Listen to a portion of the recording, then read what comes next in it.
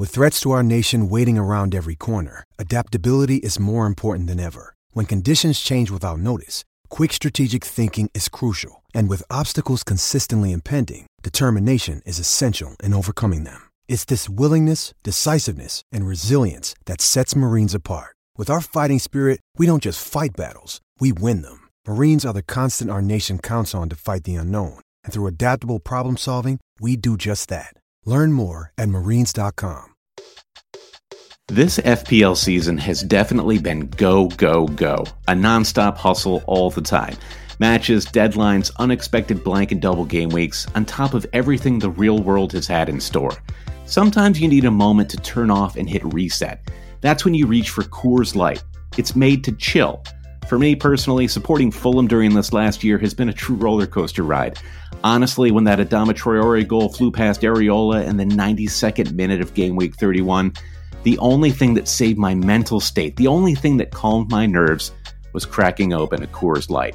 There's only one beer out there that's literally made to chill, and that's Coors Light. The mountains on the bottles and cans even turn blue when your beer is cold.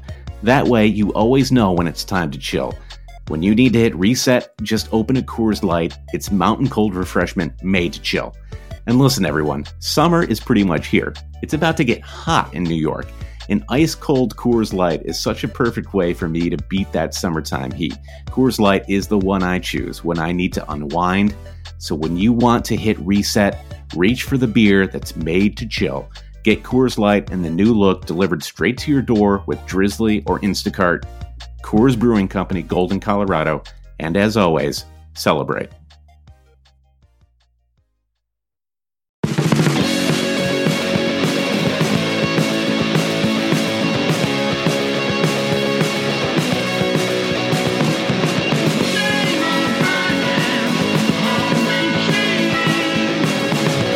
Hello and welcome to the Always Cheating Fantasy Premier League podcast. My name is Josh, and I'm here today with a very special co-host. It is a man who I once kicked out of my own home 4 years ago, or thereabouts. Trevor, how are you?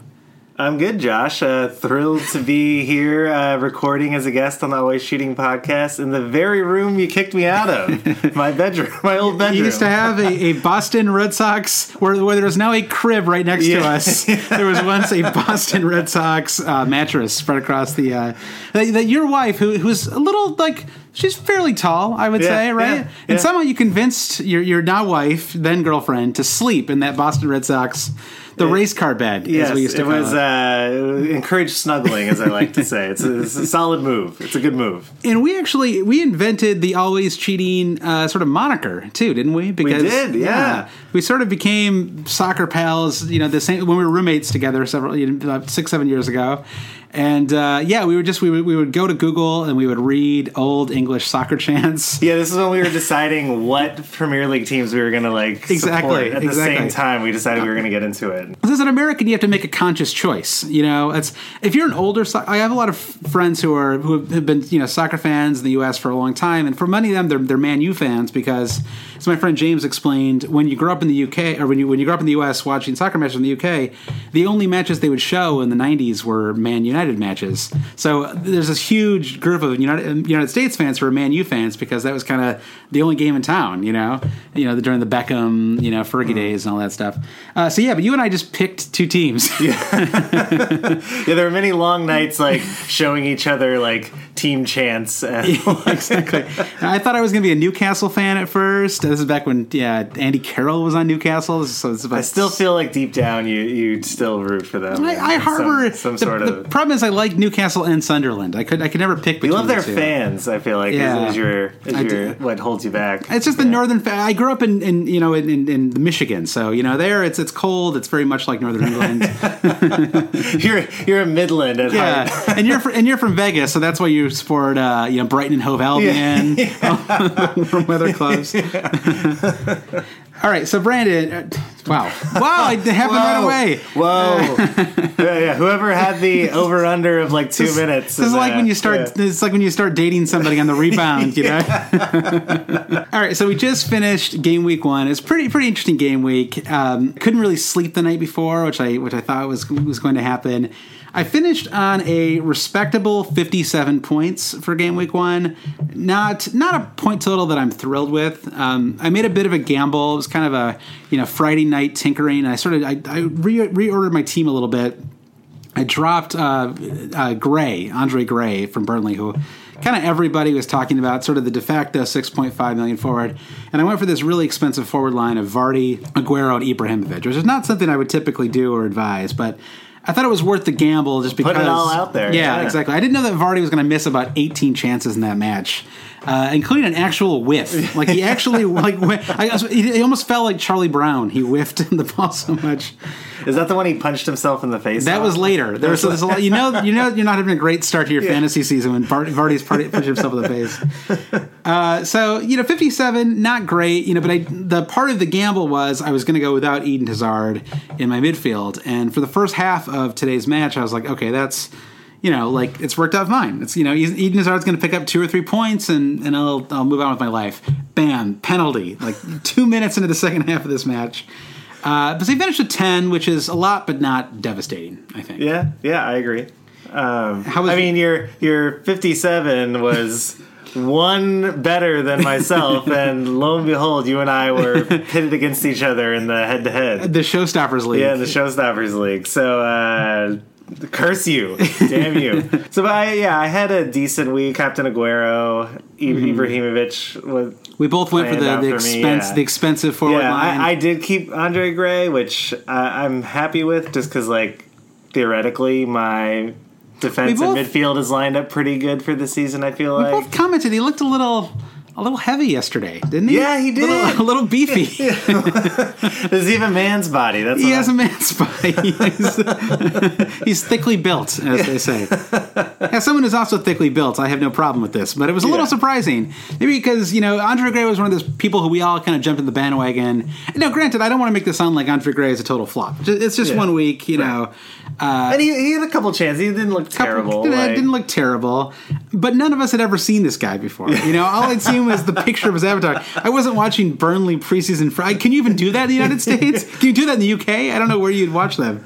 So we're just kind of guessing based on last year and all these goals he was scoring against, Tranmere Rovers or whatever. Well, but to what you were saying earlier, if you're going for the heavy hitter, if you have Vardy, you literally are taking away your midfield. Yeah, exactly. So, exactly. Andre Gray, there's going to be an Andre Gray you're going to have on your front line if you're going to have any sort of midfield or defense. And the only shame of it was that there were a number of forwards who you could have had who actually were pretty, Negredo scored, and Llorente picked up an assist. Andy Carroll didn't pick up any points. He was kind of the other one that people were talking about.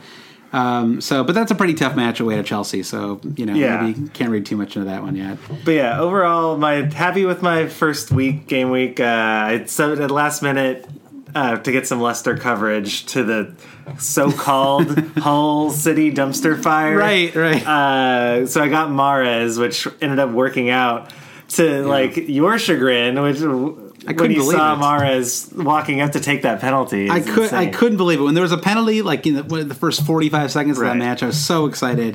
Also, 2 midfielders that are kind of cost a lot, kind of saved by a penalty. Hazard without Hazard getting that penalty, was he going to score that match? It didn't look like it. And it wasn't clear that Hazard was on penalties going into this match. Right, yeah. So now of course he's 10 million, so he's hard to bring it. So it's kind of like, if you brought him in, you're feeling pretty good right now. If you didn't, you're like, what? Well, he's also 10 million now, but how many people were holding to see how he did, and now they might try to jump on a bandwagon for him. Exactly. Thinking he's back. And I wouldn't be surprised to see him at 10.2 million before the start of the next game week. What do you think about the new site so far? The new site I like. The new app I hate. Okay.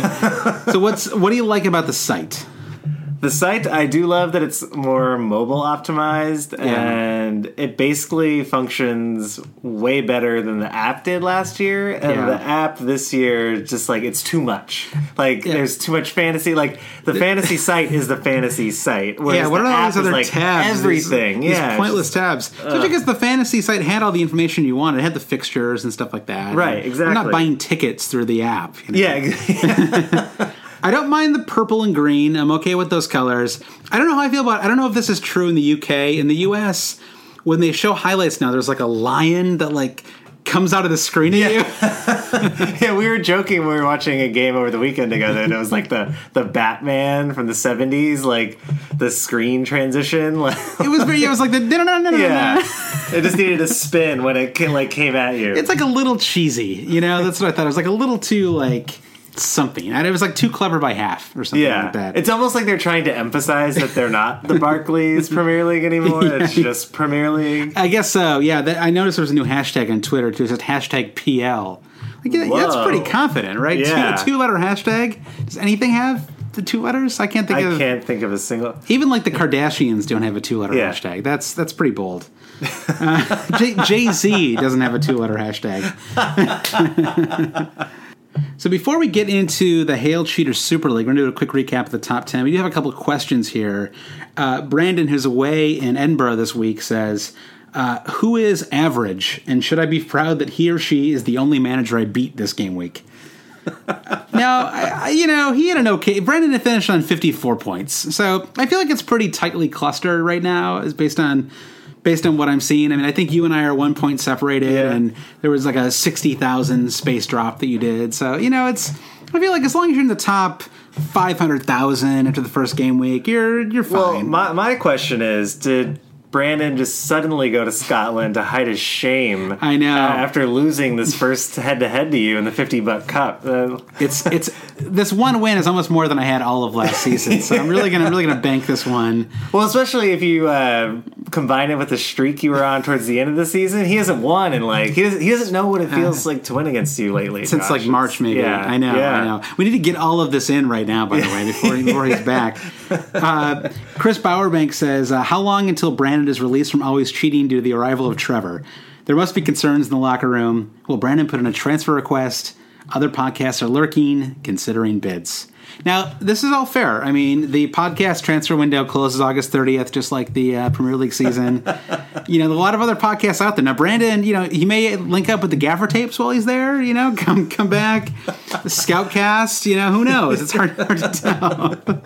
So, Brandon, we hope you are listening, and actually, I don't care if he's listening or not. It doesn't matter. I was going to say, I think of myself as the Victor Moses of the podcast. I've been loaned out to a bunch of other podcasts, and this is just my first time actually playing for the team that owns me. Yeah, exactly. You're going to you got your 20-minute run out. We'll exactly. Yeah, I'm in the shop window. So we're going to run through the Hail Cheaters Super League, and then we're going to jump right into several key topics. These are all just trends, things that we want to talk about after the first game week. We're going to answer some listener questions, and then that's it. So theoretically, this should take us about 20 minutes. I think it'll take us about an hour and a half. 20 minutes in theory. So Hail Cheaters Super League is back.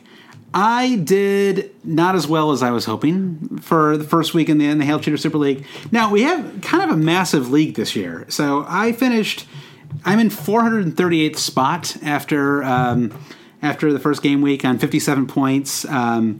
That puts me, I think, right about in the middle. We've got about 850 people in the league right now, so I'll take that. I guess. Game week one, you're gonna have. You can't worry too much about your ranking in game week one. Exactly.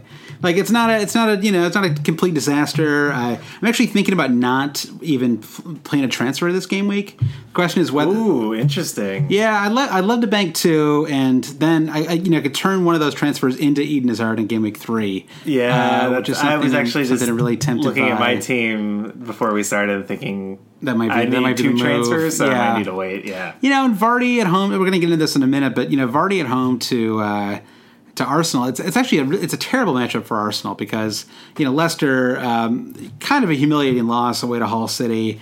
They're going to be raring to go. They're at home, first home match since they won the league, or in this new season. Once they won the league, Arsenal have a couple of. I mean, it's like a team. I think by next week Laurent Koscielny will be back in, but there's going to be at least one 20-year-old center back and.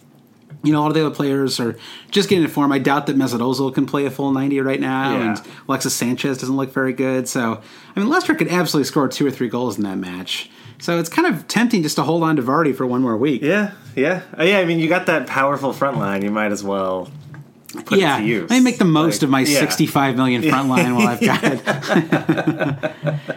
So we have a top 10, though. It's actually we have a tie for 10th. In first place is Nick Foster's Lads on Torre with 86 points. Second place is PK Blinders FC. Very good name. Philip Green. I like William Sutton's Ha is in third place. Now, William Sutton we saw a little bit in the top 10 last year, so impressive. Return to form. Right out of the gate. Lenchester United. Peter Linkowski is in third place. That's actually I'm looking now. I realize I should have started this way, but there's a 7-way tie for third. So if I say your name on the way down here, just to know that you're appreciated, know that you finished in the bronze this week. The Lemon Party, Lars Johansson, Wijnaldum Leviosa, Taylor Andrews, Celtic, I think. Someone was teasing me on Reddit about me saying Celtic the wrong way, and I thought he was serious, and so now I'm really self-conscious about how I say Celtic, so let's assume it's Celtic. Celtic Crows, Zach Zathros is also in third. The Burnage Roadman, Ross Jenkinson in third. No Regrets by Matthew Jones, also in third. And Macaulay Maybe and Fleetwood Fat Stacks, Vincent P. and Dylan Tenty are tied for 10th place. So Wijnaldum Leviosa might be up there with one of my favorite team names I've ever seen. That's not bad. Well done, Taylor. What is that a reference to? Is that like Harry Potter? Oh, Harry Potter. Yeah. Okay, I thought it was maybe like a Furiosa, like a Mad Max thing. Oh, but that's also. So we'll see if these guys are here. We'll give a lot more attention to the top 10 as the season goes on. Yeah, enjoy your time up there now. Yeah, Josh and I are coming for you. Well, let's take a quick look at Nick Foster's team. Just 86 points, first place, puts him pretty high overall. He's 529th in the world right now. And he has Ben Foster in goal, which you had too, actually. That was the big difference. And I'm kind of regretting now. I had a Foster Jakupovic defensive line, and then or goalkeeper line, and then I decided at the last minute, no, I want a little more balance in my goalkeepers. I want Foster and Tom Heaton, and so I played Heaton. Figured Heaton at home, no Sigurdsson, no Ayew, no Ashley Williams. Should be a pretty easy fixture for Burnley, and it was until like the 80th minute. Leroy Furr, of all people, scoring a late goal.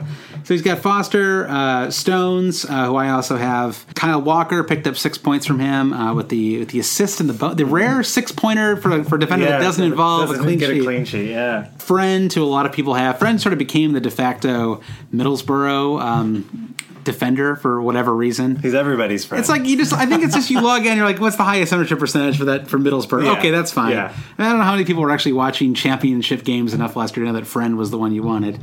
And then Mahrez, Hazard, Redmond, Lamella. I mean, that's an insane beautiful midfield. I mean, his midfield is everything I want because I have the same exact front line as him. Ibrahimovic, Aguero, and Gray. So excellent start for him.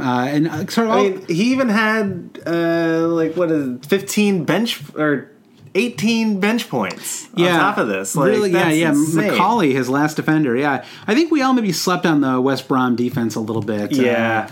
I didn't want to admit it, but maybe it's true. I mean, I do have I do have Foster, but I doubled up with Johnny Evans and Foster, and then kind of at the last minute I mean, it's amazing. I think every tinkering that I did after 10 p.m. on Friday night was a bad move, which is always true, right? You got to just make your move on Friday and stick with it. Isle of Nabumbu on Twitter said, admit it, guys, the West Brom defense is going to become essential. I don't know if I'm quite ready to go that far, but they have some excellent fixtures coming up. You were just looking at them a moment ago. Yeah, they do. They have. Everton still jury's out on that offense, but Middlesbrough, Bournemouth, West Ham. I feel like they can. There's even a couple then, Stoke and Sunderland. Yeah, I mean, you really could have gotten away with having Ben Foster for the first 7 weeks, and right. And if I would like to think that I can go 7 weeks without wild carding. I don't know if I have that kind of self-control, it's possible. I'm really hoping this year. I feel like too, West Brom at the end of last season couldn't hold a clean sheet really to save their life, but I think that's because they were safe and they were going for more of an offensive-minded game. That is true. Yeah. They just seemed a little more positive. Like that's when Rondon like started to come out. Like apparently he's slimmed down a little bit too, and he's kind of. We'll get to him maybe a little later. We'll get to him in a minute, but he's an interesting at $6.5 million with these fixtures coming up. He's an interesting option. I just think.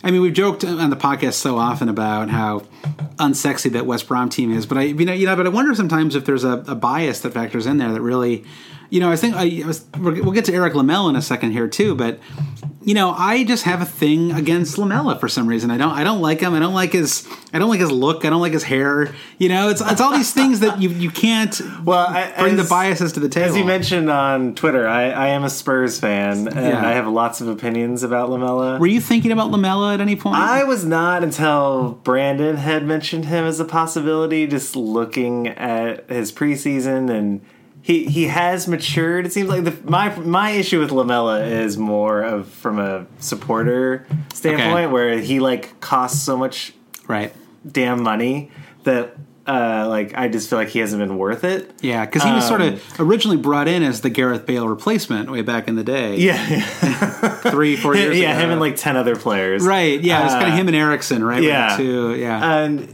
it's just, like, his returns aren't terrible. Better the second half of last season. And I feel like he fits into the Pochettino system nicely, but my main issue with him is that he's a yellow card waiting to happen. Okay, gotcha. He just goes into he's so bought into the Pochettino system where he's like trying to get the ball back that he goes into all these challenges so hard. It's kind of just total football style. Yeah, it worries every time he goes into a tackle. I'm just like, oh, here it is. Here's the next yellow card. And not even from a fantasy perspective, but just from I want him on the pitch. Yeah. And Dele Alli has. I don't know if Dele Alli had quite the same. I feel like Dele Alli is just a little more naturally aggressive. But I mean, that late red card for him, and But I guess part of that is that they all need to do defensive work on that team. No, I think it's just part of the style they play. Yeah.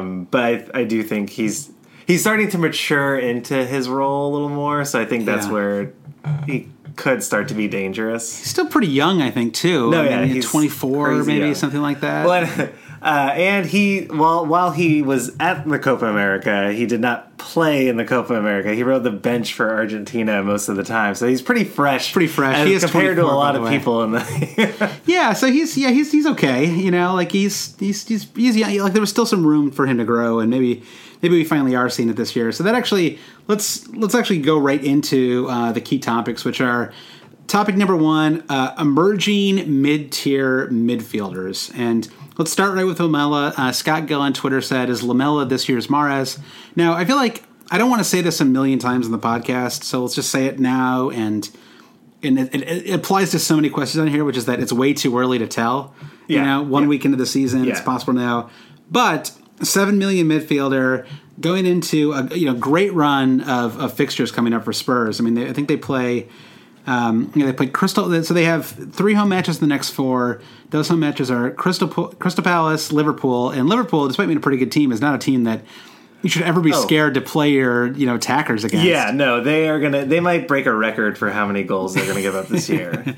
And then away to Stoke, which is also not a particularly scary fixture, and then home to Sunderland. And home to Sunderland in game week 5 is the kind of fixture you probably want to double up. I brought in Dele Alli, and I was a little disappointed with him in this match. I don't know what you thought about Alli in this game. I thought he was a little absent. It just wasn't really part of the attack. I thought Lamela was a bigger factor. On the Transfer Hub site, somebody had linked to an article about when they brought in Jansen and played him more forward and brought Dele Alli back. That's when they started to. More they started to flow a little bit better. It's a little worrisome. Which is worrisome, but I also think it's just how Crystal Palace set up against them. You can't. It was on the road. Yeah. Oh, Everton. Sorry. Yeah. It was on the road to Everton. I do think some of that aspects come into play. Everton. Away to Goodison Park is very rarely an easy fixture. Right. So. A 1-1 draw is not a horrific result for them. Yeah, they probably should have won it. As you were saying, it's the first week. Not everybody was going to score. The only reason why I feel like Lamela is popping up is because he scored the only goal. Whereas if Kane had scored that goal or Dembele or like who Dembele. I don't even think Dembele played. He didn't. Yeah, I think he's injured right now. Yeah, and he's like a motor on that team that I think when he's in there changes the dynamic of like what Dele Alli has to do. Yeah, I think that does make. I think Kane is the same way where Kane tends to pick up more points when Dembele's on the pitch too. It's amazing how important Dembele. I mean, it sort of points to what Conte did for Leicester last year. Yeah, exactly. Yeah, and and boy, you could tell they missed him so much in this whole game. I know the defense too. I mean, you may not need a Leicester defender at the moment. I don't think that Lamela can be this year's Mahrez, if only because Liverpool have the same thing could apply to someone like Adam Lallana, which is that on a team as loaded as Tottenham or Liverpool are in their attack, the wealth is going to be spread around enough. Agreed. That it's kind of, you're never going to, like, to be a Riyad Mahrez and to be this year's Mahrez, you've got to be in a team that needs you to basically create most of the scoring, the vast majority of the scoring. I mean, you could be like, if you're like a Gareth Bale talent, then it doesn't matter who else is surrounding you. But in most cases, you need to be like the focal point of your offense to pick up the kind of points that Mahrez picked up. And I do think there is something that, to that point, that Mahrez and Vardy probably scored 90% of Leicester's, some ridiculous number. Yeah, exactly. Lamela is not doing that for Tottenham. You can put that down right now. Yeah. I mean, but it had to be at least half their goals last year. To that point, and what's interesting about this topic is that a lot of those mid-tier emerging midfielders that were plentiful last year with Payet and Mahrez and even Sigurdsson towards the end of the season, all those players have vaulted in price this year. So you got to need these new, you need the new ones, exactly. Yeah, so it is a good topic to be talking about. Lamela is someone that I'm kind of tempted to think about right now because at $7 million. I could turn Ali into Lamela. That 1.5 million then turns Firmino, who also just went for me this weekend, into Eden Hazard. I could do that in game week 3 without burning any points. Yep. So that's a tempting move. Yeah, and if you're using that money right, I think at the end Ali and Lamela will be about the same, but.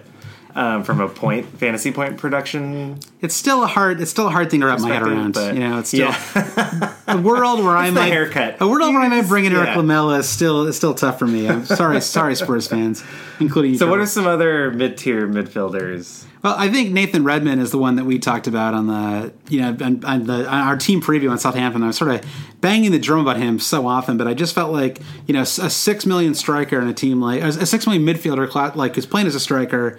On Spurs, irresistible, picked up 10 points, almost had 2 goals. I feel like any time you can get a midfielder that's playing more forward, I think Arnautovic was like that last year. Yeah. For Stoke, that when they're misclassified, it's something you have to jump on. Yeah, exactly. And, I think that, Nathan Redmond is just somebody I've always kind of liked. I liked him when he was at Norwich. I thought he was a good fit for this Southampton team. They really need another striker. I'm not sure if they're going to get one before the transfer window closes.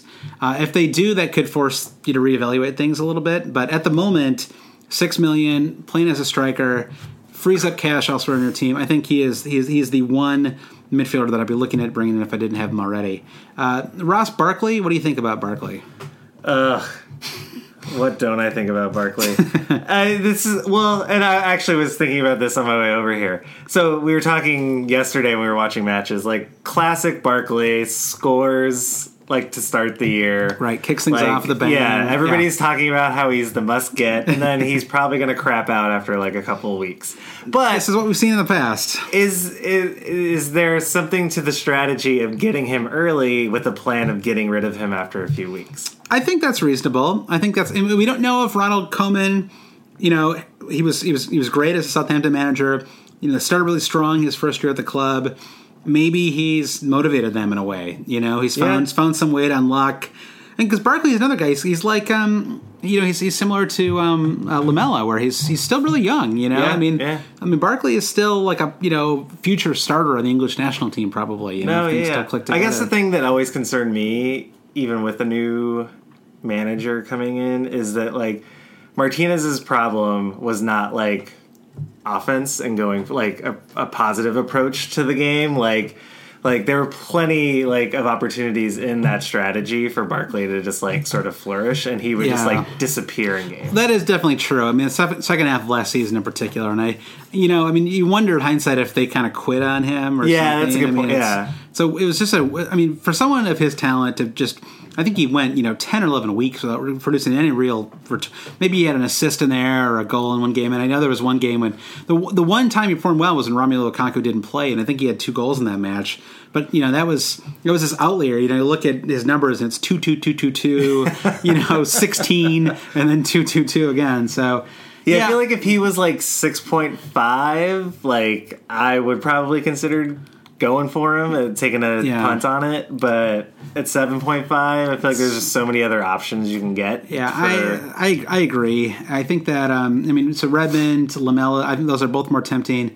I threw Leroy Fer on there not because I think he's a great option, but if you know, like some people just they're committed to the game week 3 wild card. So if you're only going to play Fer for 1 week, then having Leroy Fer in a team that still hasn't really gelled. I mean, Leroy Fer is not long-term, I think, going to be a key player on Swansea. And their fixtures are about to get a lot worse. Their next fixture is a home match to Hull City.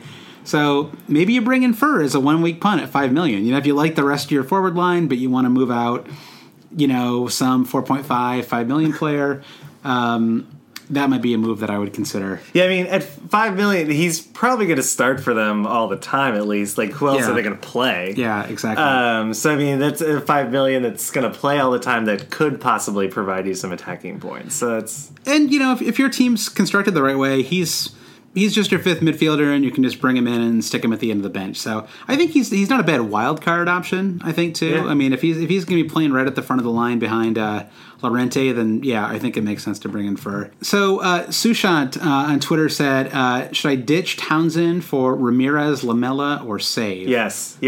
Like, don't even think about it. I agree. I mean, that Crystal Palace team... Even when they bring in a striker, which they probably will, they've been linked with Berahino, they've been linked with Benteke. Even then, it's not really going to help someone like Townsend that much, I don't think. No, and as mentioned, I'm a Spurs fan. Just like watching him on Spurs is like so infuriating. Frustrating. What's frustrating too is that he has skills and talent that he could be like pretty great player, not like amazing, but like he just has never seen a shot he doesn't want to take, and it always always rising up into like the 50th row. They needed that on Newcastle when he came in the second half of last season, but it certainly didn't happen in game week 1. One player that I haven't heard a lot of people talk about right now that I think is sort of tempting as a midfield as a mid-priced option is Shaqiri, who's $6.5 million, plays for Stoke. Stoke have kind of the game week 2 fixture is not one that's very appealing. They're home to Man City. Well, I will say, when Stoke was at full strength, those few games they were, where they had Shaqiri and Arnautovic and everybody like on the pitch at the same time, they looked amazing. Like I think it was like that Man City game where they just like, it was like Man City or Man U last season where they like just destroyed them. It's like both of them, I think. If they can start humming again the way they did those few times last season, even with the tough fixture run, I do think they can get a goal or two in one or two of these matches, and Shaqiri's going to be very central to what they do. I agree, and even honestly in game week 2, I mean, watching that Man City match, I mean, you could just tell they weren't quite clicking yet. You have a brand new center back there in that squad in John Stones, and you had Kolarov like playing as a center back. Yeah, let's just both crack our beers right now. Let's just get got our 6-point sweet actions here. You could certainly see Spurs playing in that match. I mean, I'm certainly still planning to start John Stones. Okay, so let's move on to the next point, which is promoted squads. Who stood out at Hull, Burnley, and Middlesbrough?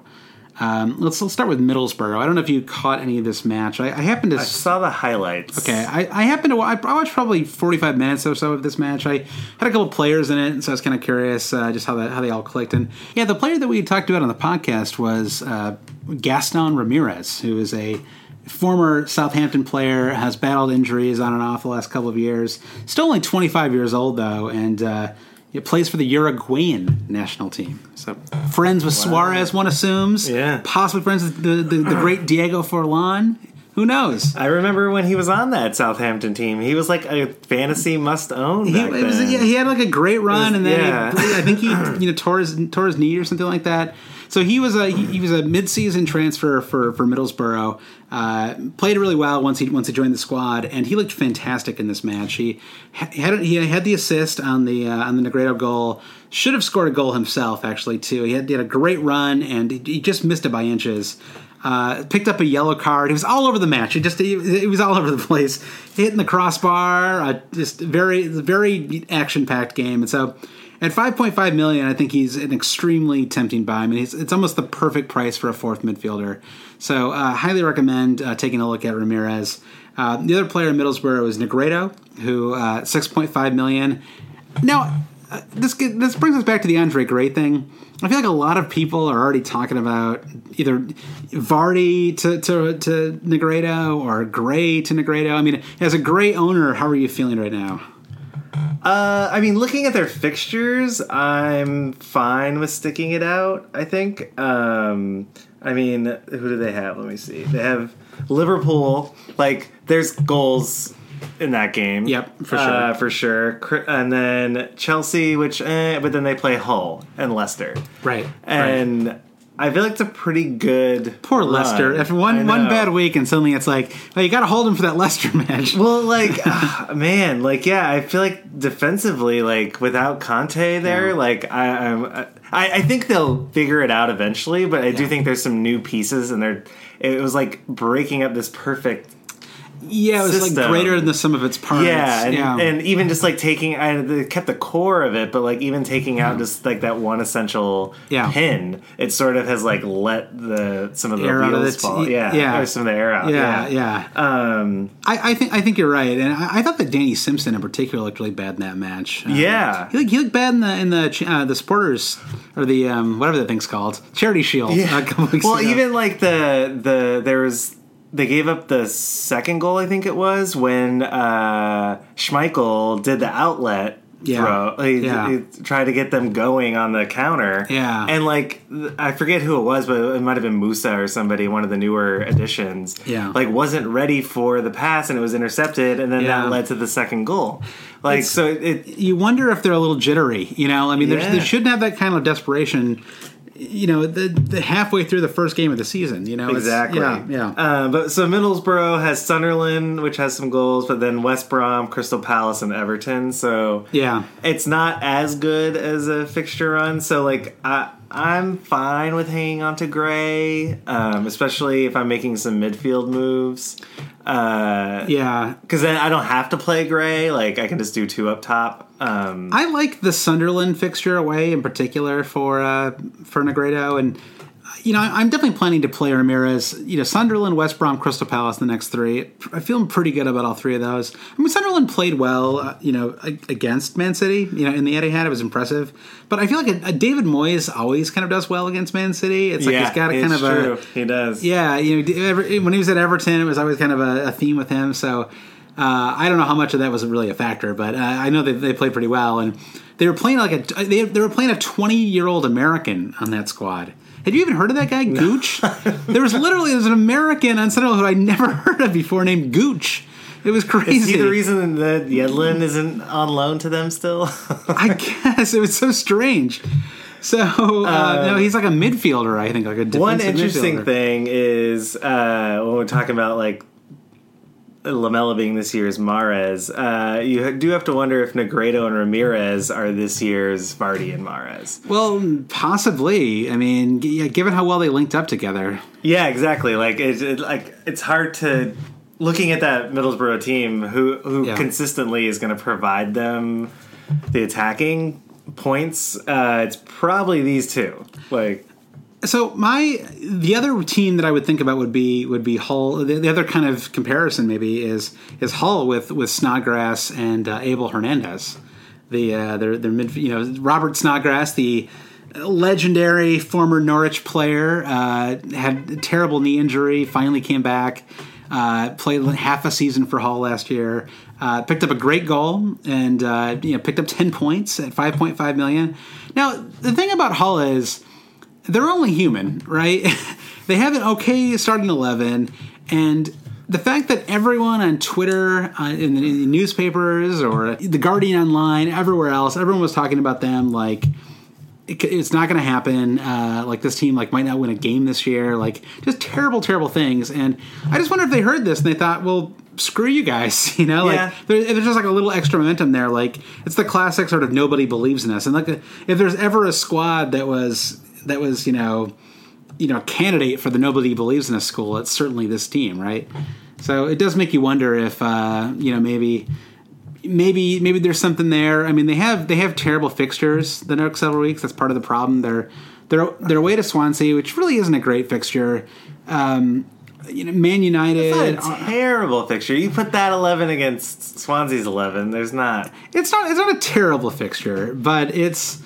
But it's not a fantastic fixture. Right, so it's a mediocre fixture.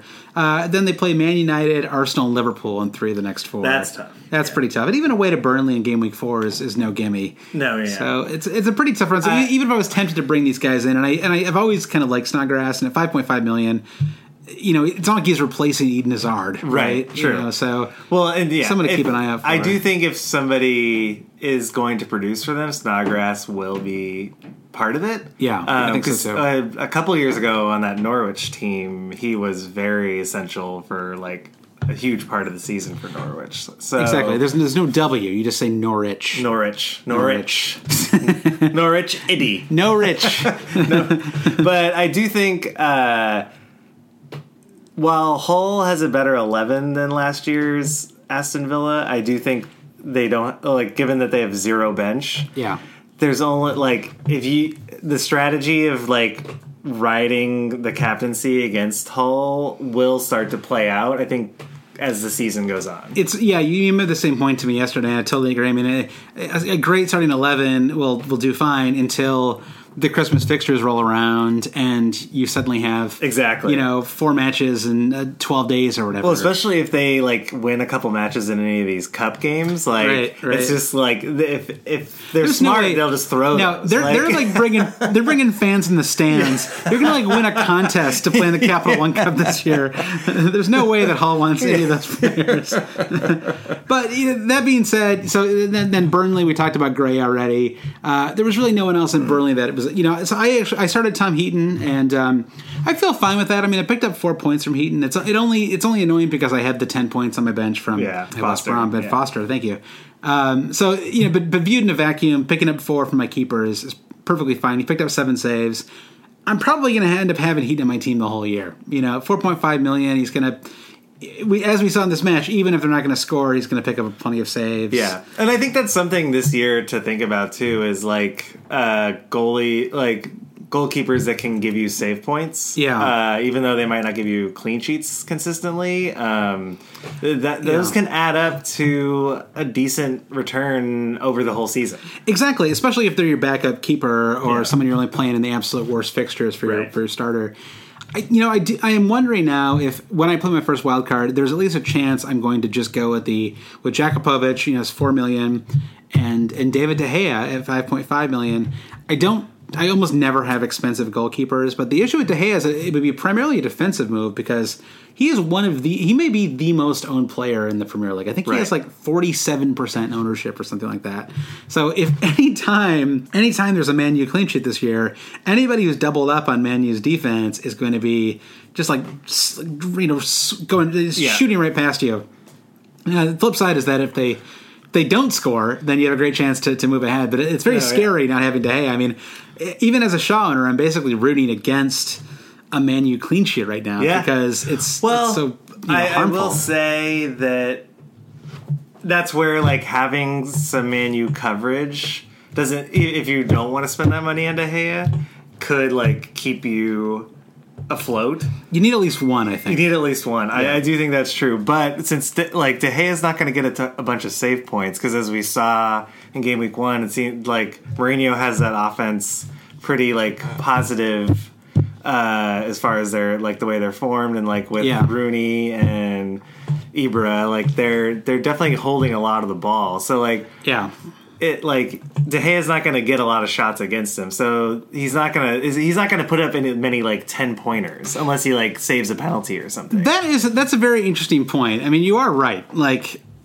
maybe he'll occasionally have an opportunity to save a penalty or something like that. But in general, yeah, like he'll get a solid it's 6 or nothing. It's 6 or nothing. Yeah, that's true. So that's you just have to keep that in mind. You're not going to get those. You're not going to get the 10 pointers like you're getting from Foster occasionally. Right. Yeah, that's a fair point. That's a good point. I mean, already he is 0. He doesn't have any clean sheets so far. So he's ranked, tied for 11th. I was giddy when I saw that goal go in.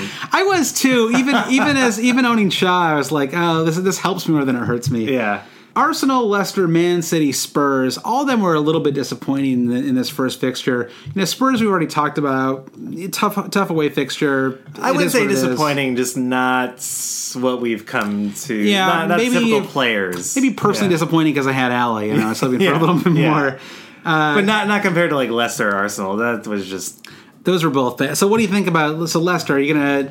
Do you know what your transfer is going to be this week? Have you already thought about it? I don't. After you mentioned holding on for one, I need to look at my midfield and reconsider. Yeah. Like Redmond, I'm looking at either Redmond or Ramirez. Okay, I feel like I want to get one of them in. So it's just a question of if I'm doing it this week or next week. Okay, and who would you think about dropping to bring in that? Oh gosh.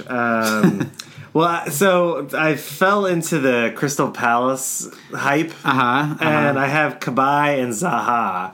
So whoa, double Palace! I know, it's too much Palace. That's got to be your move then. Yeah, it's one of them on the chopping block for sure. Yeah. What'd you get? Was it like a combined 2 points or something? 3? Well, Zaha was on my bench, so. Oh, okay, all right, fair enough. So it wasn't terrible, but Cabaye to Ramirez or Cabaye to really Redmond. Really, Cabaye to Redmond is a straight swap, right? That's probably the best move. That's probably what I'm going to do. You should keep an eye on the price change because Redmond might go up like a tenth this week, and I don't know if you have any money left in your bench, but that might be one to. I don't think. I know nobody. Who has the self control? Exactly. Yeah, it's so hard that first game week. But yeah, Leicester, I feel like if you have Mahrez or Vardy, I think it's worth hanging on to them for another week. I think so. I think so too. They're not they're not going to go to complete shit. I don't think so either. I mean Mahrez came through fine. Yeah, picked up 8 points, perfectly acceptable haul. And he looked decent in that. Not great, but not terrible. I think this is the worst possible fixture for Arsenal. I mean, coming off... I really, we don't even need to talk about Arsenal because Arsenal it was a humiliating loss for them. All the Arsenal fans think so too. I'm not taking anybody off by saying that. We and I'm an Arsenal fan. We all feel this way, and it's just a tough time for that squad because so many of their players, played in the European Championships. So many of them are still, Koscielny and Ozil and Ramsey came back too soon. Now he's out for a month. And, I think that... Yeah, Sanchez, I can't even remember that he played. Oxlade-Chamberlain is the one player... I was going to say, you guys called him out on on your review a couple episodes ago. And I would say if you're going to do anything, maybe him, but is he even going to start? You don't even know. That's the question. Is he going to start, or is it... Jeff Petter asked us a question on Facebook, and he said... it sort of ties into this question. Is there anyone we're desperate to get in? Obvious candidates, if you don't have them, being Ibra, Mane, and Coutinho. Said also are there potential bargains in Mata and Cazorla, or Cazorla, if you will. That's a little hard for me to actually say. It's literally hard for me to say. Not embarrassed to say it. It's just hard to say. Cazorla is a tempting option. But he's like Oxlade-Chamberlain. Are these guys going to start? Yeah. Well, is Cazorla still on penalties? Yeah. I'm assuming he is, since Walcott can't even make anything. And exactly. And so I would expect him to start in game week 2. I don't know if the Ox and Cazorla will both start in game week 2, but this is the problem. It's just too early in the season. I think 2-3 weeks from now, if we're consistently getting starts from the Ox or from Cazorla, then I think they're both great options. And Santi Cazorla, let's go back to the Z, the pronunciation. Yeah. Maybe it's wrong. Santi Cazorla, has been a great fantasy asset over the years. There was a time, 3 years ago before Mesut Ozil joined the squad, where he basically carried that team to 4th place. He was by himself. Yeah. And now he's kind of an afterthought on that team, because he injured. Not an afterthought exactly, but he doesn't shine as brightly as Ozil and Sanchez. But I think that neither one of those, Cazorla or Oxlade-Chamberlain are quite who I'd be looking at for my first transfer because I just don't feel confident they're actually going to start. And you don't want to bring anybody in, even if you're like, well, there'll be a power sub when they come into the system. That's not. There's usually a better option than that. So Leicester we're holding, Arsenal we're avoiding, Spurs good fixtures to come. That brings us to Man City, and Spurs EPL champs 2018 says, I think you went 2018. Yeah, he's going a year ahead. It's a 2-year process. I like that. I mean, like Spurs, I'm a Spurs fan. Maybe he's not a Spurs fan. He's like an Arsenal fan. I think he is. Trolling. He's got the Spur. Yeah. He's got the Spur avatar on his Twitter feed. It says, will David Silva continue to start, or was the substitution an indicator that he may be replaced next week? No, I mean, to be totally honest, I can't answer that question. You can, because you know Pep a little bit. Yeah, Pep and I go way back. We used to hang out in this very room, actually. I will say I watched a post-game match where they asked Pep about not starting Joe Hart and if that would put a fire under Joe Hart or something. And he's like, well, he's a professional. I hope he wants to play. Well, I do think Pep came in the equivalent of new to the prison yard, and instead of smacking the biggest person down in the room, he just did it to everybody. Yeah, and it's just look, who's gonna have to fucking who's left standing? Yeah, you're gonna have to earn your spot.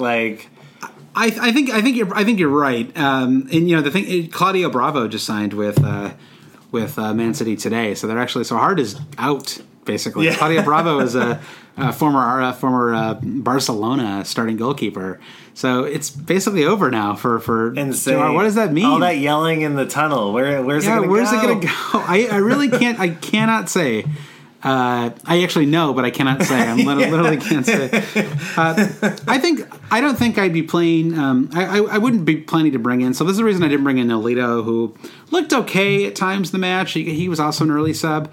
The problem is that Man City have Champions League qualifiers. They have a 2-legged qualifying match they have to play, and that's going to unfold over the next couple of weeks. And nobody's safe on that team. Now, obviously, you need Sergio Aguero, but outside of Aguero, that whole midfield, I think, is up. KDB might be okay. KDB might be okay. He didn't have a great match, though, and at $10.5 million, he had a free kick that was saved, but really it was a near post free kick. It wasn't.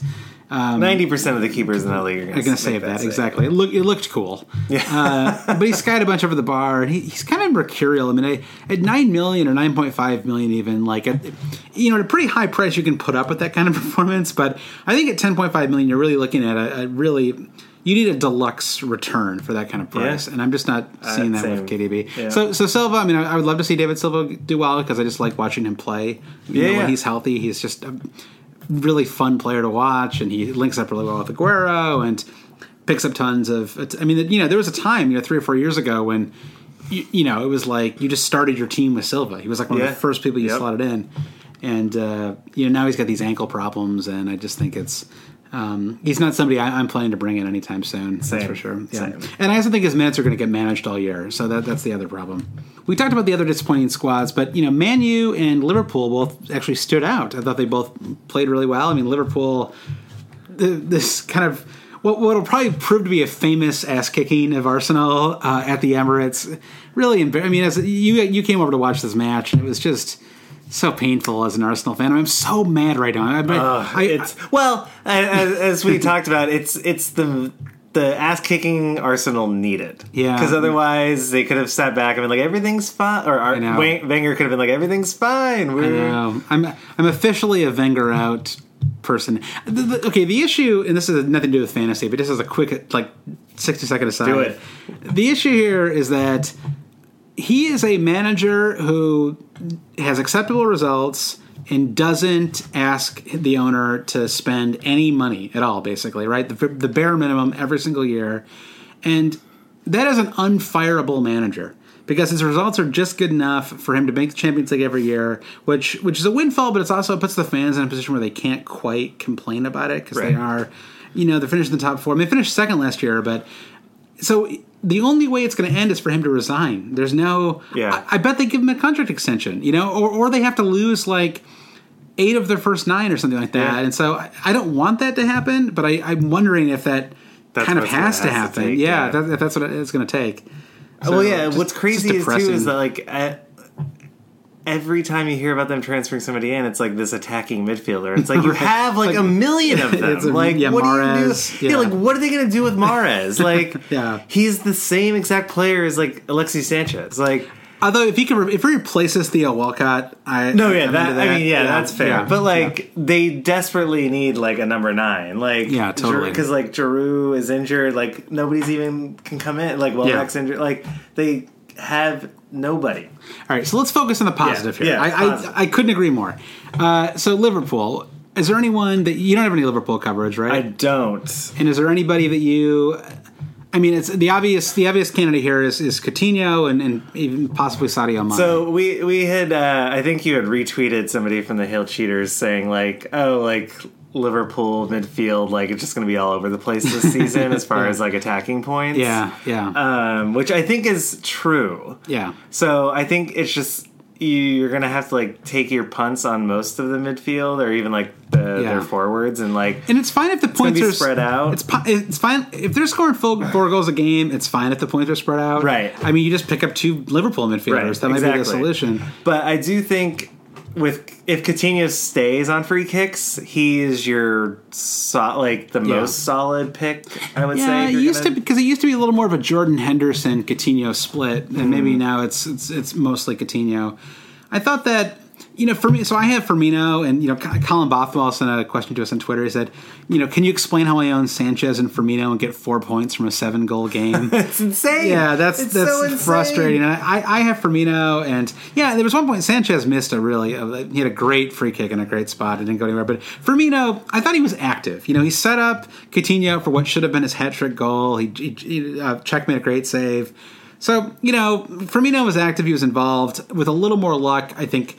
The point totals could have been reversed. Right. No, for sure. And I think it's something where if you're looking at Firmino versus Sanchez, Firmino was present in that game. Sanchez was non-existent. Yeah. Not to say that Sanchez is going to be like that all season, but like he has those games though. Yeah, there's more more of a positive outlook. I feel like even if you have Firmino, that he'll get his eventually. I think so too. I'm a little nervous about not having Sadio Mane, to be honest. I mean, oh man, that goal was insane. The goal was insane. It just seems like he's a good fit for the style that Jurgen Klopp plays, and so I got seduced by the 0.5 difference between Firmino at 8.5 and Mane at 9 million. But I know that there's a big run at Coutinho right now, but I would actually be going towards Mane if I was making the transfer in.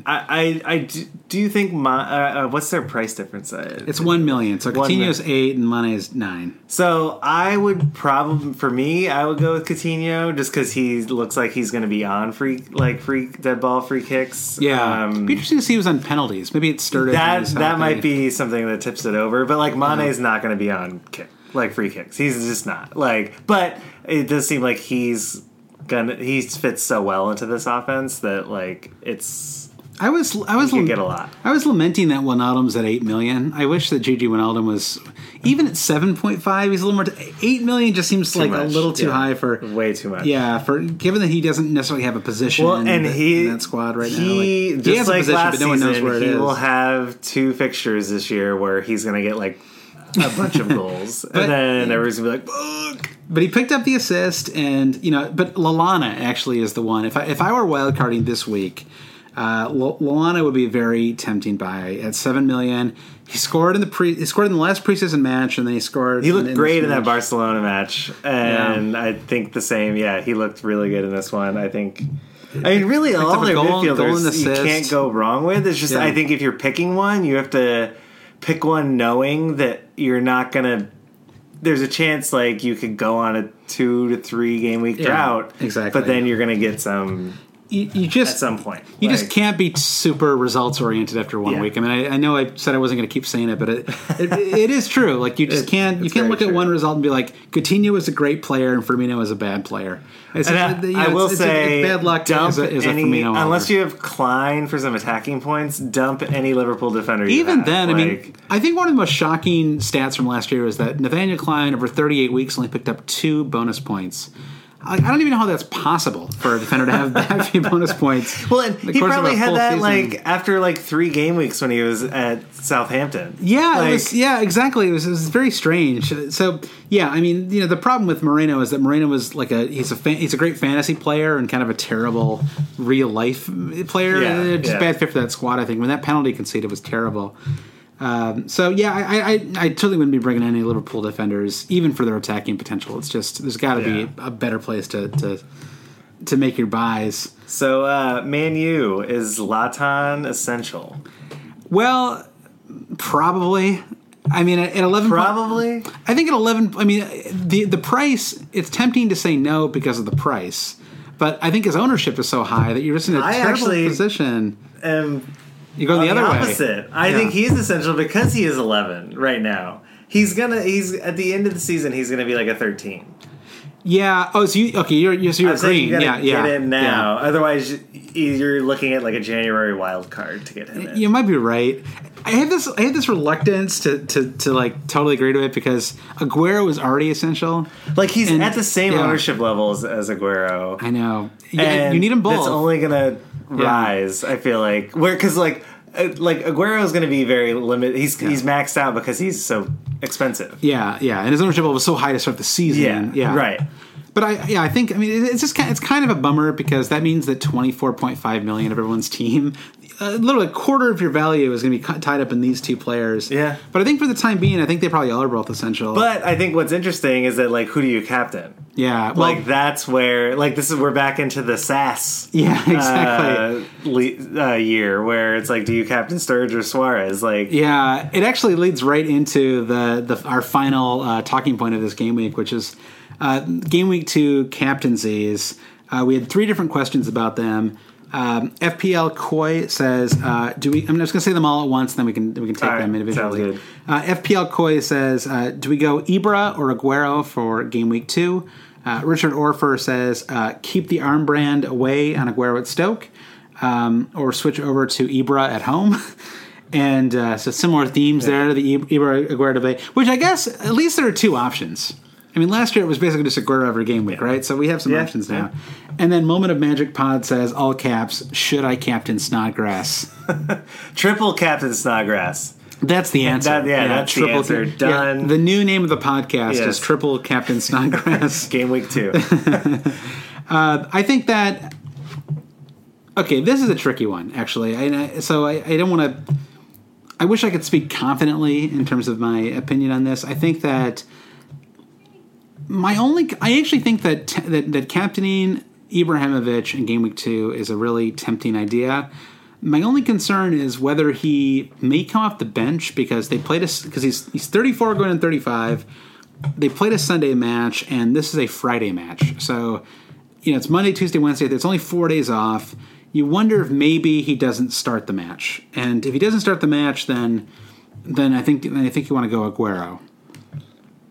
Yeah, I agree. I actually have Ibra, and I don't know how often I'm going to captain him, if only because he doesn't seem essential to what Man U is doing, but he's a can't not have because he can score a goal at any moment. Yeah. In the way that Aguero can. So I actually... going into the season, I was, especially after seeing that Community Shield match, I think he could be one of these forwards that ends up with 20 something goals, but has very few bonus points. I know he got the 3 this time, but I do think he'll, over time, not get as many bonus points as your Agueros or whoever. It's hard. It feels like that whole team is still so up in the air, Manu. Yeah. I mean, Mkhitaryan didn't play. We expect long term that he'll be a starter. I mean, Juan Mata. Some people were asking us. Yeah, some people were asking us about Mata. I don't think that Mata is a player worth bringing in because I just don't know. I mean, they might have just been basically putting him in the shop window. I think that's probably more of the case. I mean, he or was do you think it was a more of a player manager like managing a player, being like, I subbed you on and then subbed you off. I don't 20 think, minutes later, so I'm going to like give you the start. I don't think he would do that because I think the stakes were too high, you know. And away to Bournemouth is not an easy fixture. I mean, in hindsight, it's like routine 3-1 win, but you know, Bournemouth is pretty solid. Was that away? It was away. Oh, was? Yeah. Oh, I thought it was home. Yeah, so it was away. You know, it was a team that's pretty much the same as last year. I thought Bournemouth played a little bit better, to be honest. So I think that I don't know. I think that he either he thought it was a good matchup or he's shopping him. You know, and I still wouldn't be surprised if at the end of August Mata's playing in Valencia or something like that. Right. Yeah, and like whatever's going on with Man City right now, like Aguero is still getting service. Like they have enough quality. Yeah. He's going to get the service. He's going to get a lot of chances. I think. Yeah. And I agree. I would lean towards Aguero on this, but like overall, my strategy is going to be only Captain Ibra when it's like obvious. Yeah, but otherwise, kind of stick with Aguero. I don't think you can really go wrong with that strategy, especially with Stoke not playing particularly good defense at the moment, or like the last year or two, really. But I do think that I'm actually leaning slightly towards Captain Ibrahimovic at the moment, but I think I'm going to pay close attention to the Ben Dinnery Twitter feed and to the press conferences. See if I can glean something from what Mourinho says about Ibrahimovic. Now, Mourinho is always going on about how you can't think of him as a 34-year-old because of the kind of shape he's in. He might as well be 10 years younger, which is absolutely true. I mean, I'm 34. I'm the same age as Zlatan Ibrahimovic. I can't walk up a flight of stairs anymore without gasping for breath. So it is hard for me to wrap my head around. I think it's a New York thing, though. I feel like people that work out all the time still gasp for breath true. When they're. We going have up very the subway steep stairs. Yeah, it's very steep here. Yeah, we don't have nice escalators like they do in London. Yeah, they're always broken. The ones that we do have. And I guess the key question then is, should Magic of Moment Pod captain Snodgrass? And I think the answer is a resounding yes. Yes, Magic of Moment Pod is in our private league, so I would actually I would lock the captain. Yeah. That's my lock of the week is just triple captain Snodgrass. I would say play your wild card and pick up all the whole players you can. Can you field 11 Snodgrasses? Like El Mohammedi, like pick him up. Yeah. Can you field 11 Snodgrass? Snodgrass is 11. Snodgrass 11. Change your team name. Just really own it. I'd probably put 4 Snodgrasses on my bench too, so it'd be a true Snodgrass 15. All right, let's take a quick break and we'll come back with a few listener questions. Same old podcast, always cheating.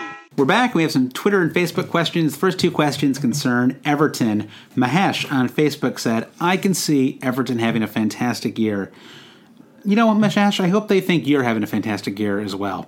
With the news that Lukaku may sign a new contract, there are basically 2 good options, Barkley and Lukaku. I haven't heard this news about Lukaku. I haven't either. Lukaku was almost certainly going to go somewhere else next year, but let's table that for the moment. Who should we go with? They have amazing fixtures for the next 30 days. It's an interesting question. We haven't actually talked about. I think I've called every question interesting question so far. We have not talked about Lukaku at all, and Everton have a decent run of. They really do have a pretty good run of fixtures coming up, and their way to West Brom, which I actually don't think is a particularly good I don't fixture. think that's a good fixture, but then Stoke, Sunderland, Middlesbrough, Bournemouth, excellent fixtures, and. If Lukaku comes back and plays well in Game Week 2, I think he's a tempting option. I'm not planning to bring him in for Game Week 2, and I mean, if I had Lukaku was actually a pretty highly owned player going into the season. I don't know how many people I think the kind of people who are listening to this podcast weren't necessarily captain or bringing Lukaku in because he was pretty clearly going to be out with an injury. But I think that Lukaku is definitely one to keep an eye on. He might not even play the full 90 in this match, though. So I think long term, I'm just more inclined to pick Lukaku over Barkley in general. I think there are better options than long term. I agree. Did he injure himself going into the fetal position after he heard Roberto Martinez as the Belgian manager? That's probably what it was. Yeah, exactly. Yeah, exactly. But yeah, I agree. But one thing, I think that Balassi transfer just went in to Everton. That's a great point. I do wonder how that's going to affect their formation. Who's Balassi coming in for? Brandon has done like 40 of these podcast episodes. He's never had a point like that before. So I'm just saying that was a very good point. That's what I bring. You're right. Balassi at $6 million. If they plug him right in, that is an absolutely fantastic $6 million option. Super low ownership. It's going to take people a while to catch up. He was incredible at certain moments for Crystal Palace. Yeah. So it'll be interesting to see. But it'll also be interesting to see when Lukaku and him are together, how they link up. It's hard to say. And Balassi was a little streaky, to be sure, but it's a Crystal Palace team that didn't have a striker. They did, yeah. If they had a Lukaku, I do wonder it could be very different. How much that opened. Even someone just to draw some defensive attention away from him. Yeah. So I think you're right. I think Balassi is the one to keep an eye on. Siraj says, "Hey, Siraj," says, "What are your thoughts on the Everton defense? They look solid against Spurs, and they have great fixtures coming up. It's a little tricky because Ashley Williams always tricky, always cheating, always tricky. They have some tricky fixtures coming. There's good fixtures coming up, but they have some tricky maneuvering to do. We know that Seamus Coleman is probably out for 4 weeks. He was photographed in this walking boot. So no Coleman, and you'll be bringing in Ashley Williams, and I think Ashley Williams is a great signing for them. I think he'll solidify their defense. He's at $5 million. I think he's a great option. Leighton Baines is $5.5 million. I do think Leighton Baines, if he's back on free kicks and corners, always worth a punt just because he can get those assists, or even free kick goals. Looking at their fixture, they do have a good fixture run from a attacking standpoint, but seems like there's going to be goals in these games. Stoke is a very attack. I could see them being 1-1, 2-1 matches. I don't know how many clean sheets I see in these matches. I'm inclined to agree with you. I don't know that I wouldn't be excited about bringing in. I really, to be honest, I'd be more excited about bringing in a West Brom defender right now over an Everton defender. Same. Yeah, I just don't. I know that's a little bit of what happened again? What happened lately? But it wasn't like Everton's defense was historically been that solid. The last. Now, granted, it was under Martinez, sure. but and Coleman, traditionally has had very strong defenses at Southampton. So, but it's just a wait and see, I think. Yeah, and I don't know. Their defense looked okay against Tottenham, but not nothing you have to have. I agree. I would say wait. So Sam Ender says Swansea's Amat and Kingsley scored well this week. Who do you think is the better bench option at $4 million? This is an easy one. It's Jordi Amat. He is he's they're both $4 million, but he's $4 million. And he is much more likely to start. It looks like he's probably going to, at least until he screws it up, it's a very good chance, or they bring in somebody at the end of the transfer window. He is the new starting center back for that squad. So Kingsley, meanwhile, is kind of filling in for Neil Taylor, who was on the Wales national team. Needed a little extra time to recover, but he played, I know, in a Swansea under-21 match this week or something like that. So I think that Taylor's probably going to slot right in right away, so I wouldn't bring in Kingsley. I'd definitely bring in Amat. And then, Lamont, Swansea did keep a clean sheet. They have a very good chance of keeping a clean sheet in game week 2. They have a terrible run of fixtures after that.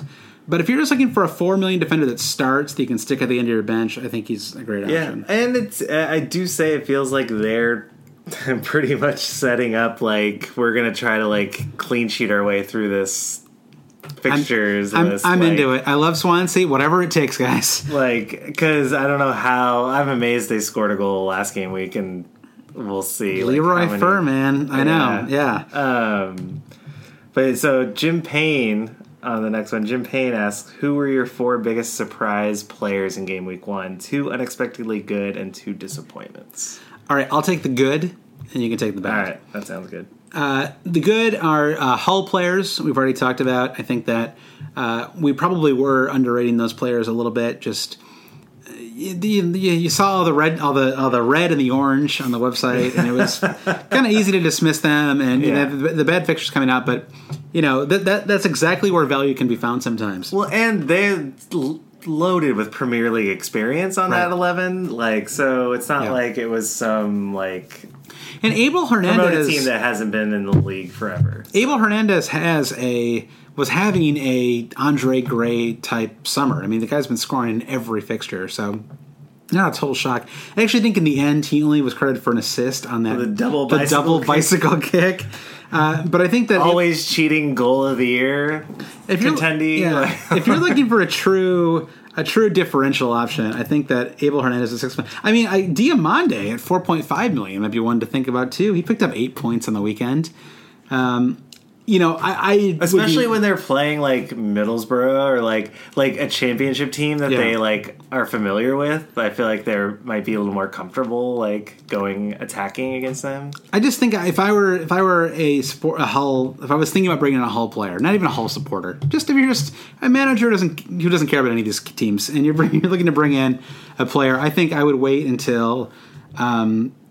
Like game week 8 or so, and that's when so they have all of these tough matches, right? They play Man U, Arsenal, Liverpool, Chelsea, but then they play Bournemouth, Stoke, Watford, Sunderland, West Brom, Middlesbrough, Crystal Palace. This great run of reasonable fixtures, and maybe then is when you want Abel Hernandez at 6 million. Yeah, or Bobby Snodgrass. Yeah. Bobby Snods. Trevor, who are your disappointing players?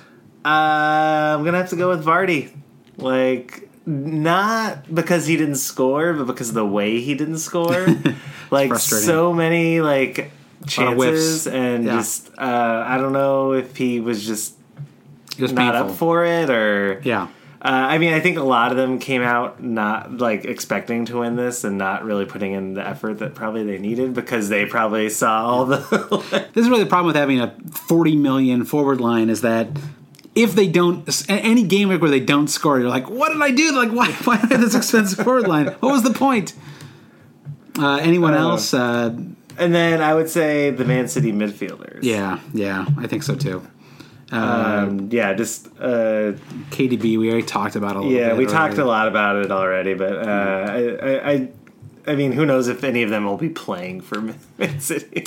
Yeah, exactly. But did you have another good surprise? I think he asked for 2 unexpectedly good and 2 disappointments. That's true. We're answering this question, the letter of the. It's a letter, yeah. Yeah. Coutinho. I think he had he played really well. I mean, Coutinho is a streaky player. He'll have 3 straight fixtures where he has double figures, and then he'll kind of disappear for a few weeks. But man, when he looks good and if he's engaged, he's a great fantasy player. And 8 million, you can accept a little bit of inconsistency. Yeah, I mean, you almost wonder what the addition of Mane does. Maybe maybe he's winning more free kicks for him to take. Yeah, and also just like having him like be more engaged when you have like more of these players that are like Coutinho has to be basically ready to get the ball because they're like going to win it back even more than they did last year. Like, that's an interesting point. So I think that Coutinho. I think maybe I could almost say the entire Liverpool midfield because it was really just very impressive performance throughout. And who cares if they concede goals? Whatever. It's a 1 point clean sheet bonus loss. That's fine. Yeah. Minya my ass. FPL Stato asks, is there a number of game week 1 points you can have to justify making no transfers before game week 2? No, I don't think so. I wouldn't think about it that way. I would just think about fixtures, and I'm not even necessarily concerned about balance at this point, like having a balanced squad, because I'm sure I'm going to be wild carding fairly soon. So right now I'm really like, what are the next 2 weeks of fixtures looking like? 2-3 weeks. Who do I need for those fixtures? Yep. And not thinking so much about long term. Yeah, and I would maybe say like not even so much the number of points, but like just some of these template players that are starting to show up, like Ibra or like obviously Aguero. Like just making sure you have coverage on those just to keep pace with everybody as their price starts to rise. And their ownership levels grow. Like Yeah, I mean, at 57 points, I don't feel like I think overall I'm like 357th or something, Yeah. like 57,000th, which is like a perfectly okay place to be after game week 1. I think For sure. Yeah, so I mean, that's all I have like to say looking about at lads on Torre, like obviously, like I see the mistakes I made in my midfield, Yeah. and like just know I need to correct those. Right. And that's the difference between like being number 1 in the Hail Cheater Super League and being like 440 seconds. So. Calvin Chan says, should I keep Schrodinger's Wildcat for one more week? No. God, why would you? I don't think so either. I think that Calvin Chan won our league last year. He's the reigning champ. You know, Yeah, I mean, you gotta respect. No, You gotta that's respect mad his moves. Mad But respect. I don't think I'd be. I mean, well, it was a weird game for Walcott. You know, misses the penalty, scores the goal, but then kind of disappears in the second half of that match. And I was watching some analysis of the highlights of that match, and they were showing that it was actually like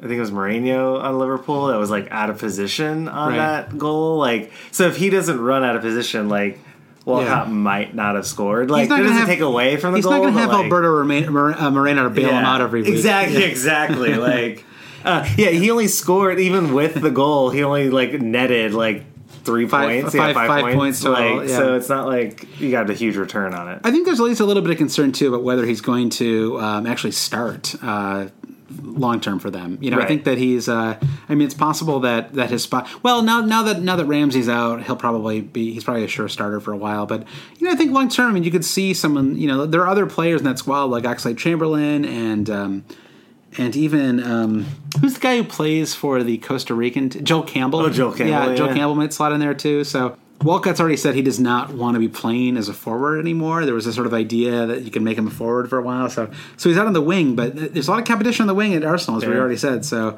I think that I'd be a little nervous about having him just because not only is there concern about his performance, but just about him actually starting, you know, each week. No, yeah, for sure. Razzie Boy asks, can you give a rundown of the 6.5 to 8 million striker options up to the international break? There are 3 that I've highlighted here that I think are worth talking about. All of whom we've talked about to some degree already in the podcast, so we can make this quick. It's the final question too, so let's we're almost done. There you go. We can eat food soon. Alvaro Negredo, I think, is.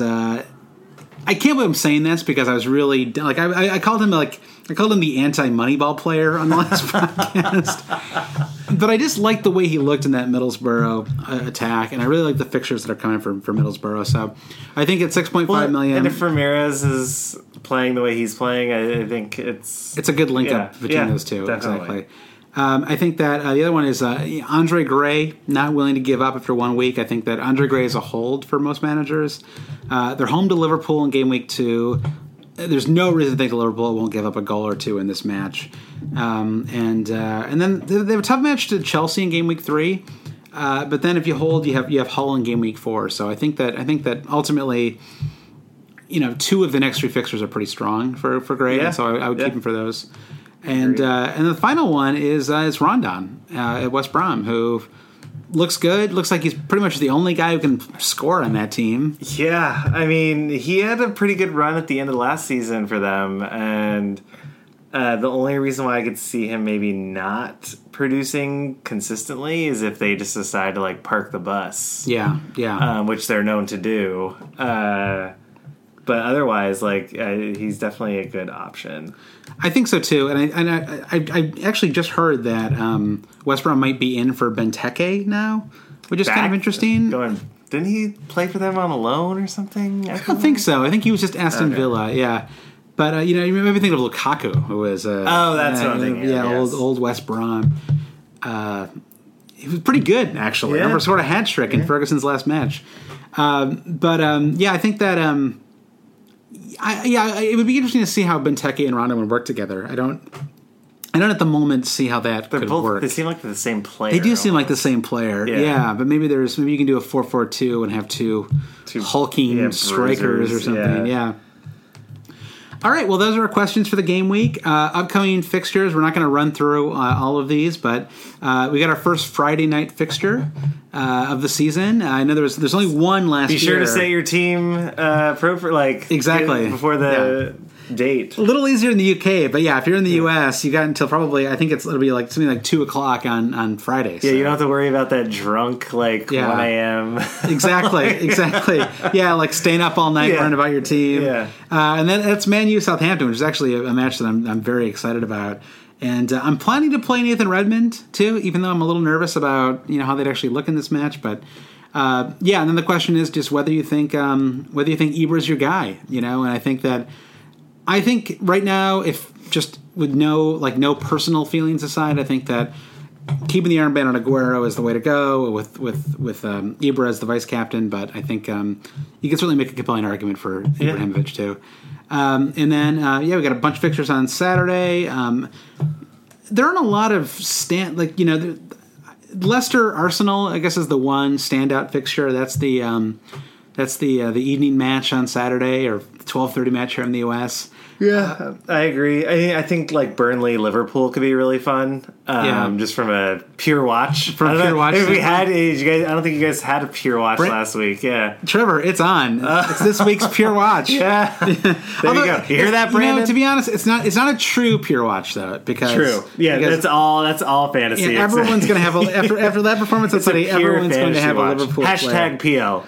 All right, well, that's it. And Trevor, thank you for being on. No, yeah, thanks. I had a blast. And Brandon, you're going to have to take this seat back from me. That's exactly right. Yeah, we'll see who's on the next week's podcast. Yeah. Just before we go, you can subscribe to the podcast on iTunes. You can find us on SoundCloud, and subscribe to us on Stitcher, as well as a million other podcast apps. You can follow us on Twitter. We're at Hail Cheaters on Twitter. Twitter.com/Hail Cheaters, another way to find us. Facebook.com, Always Cheating. You can also just search Always Cheating. And you can email us at alwayscheating@gmail.com. And Trevor, that's it. All right, awesome, Josh. Poku forever. Yeah, Hail Cheaters. Talk to you soon. Thanks for being on again. Yeah, it was great. Same old podcast, always cheating.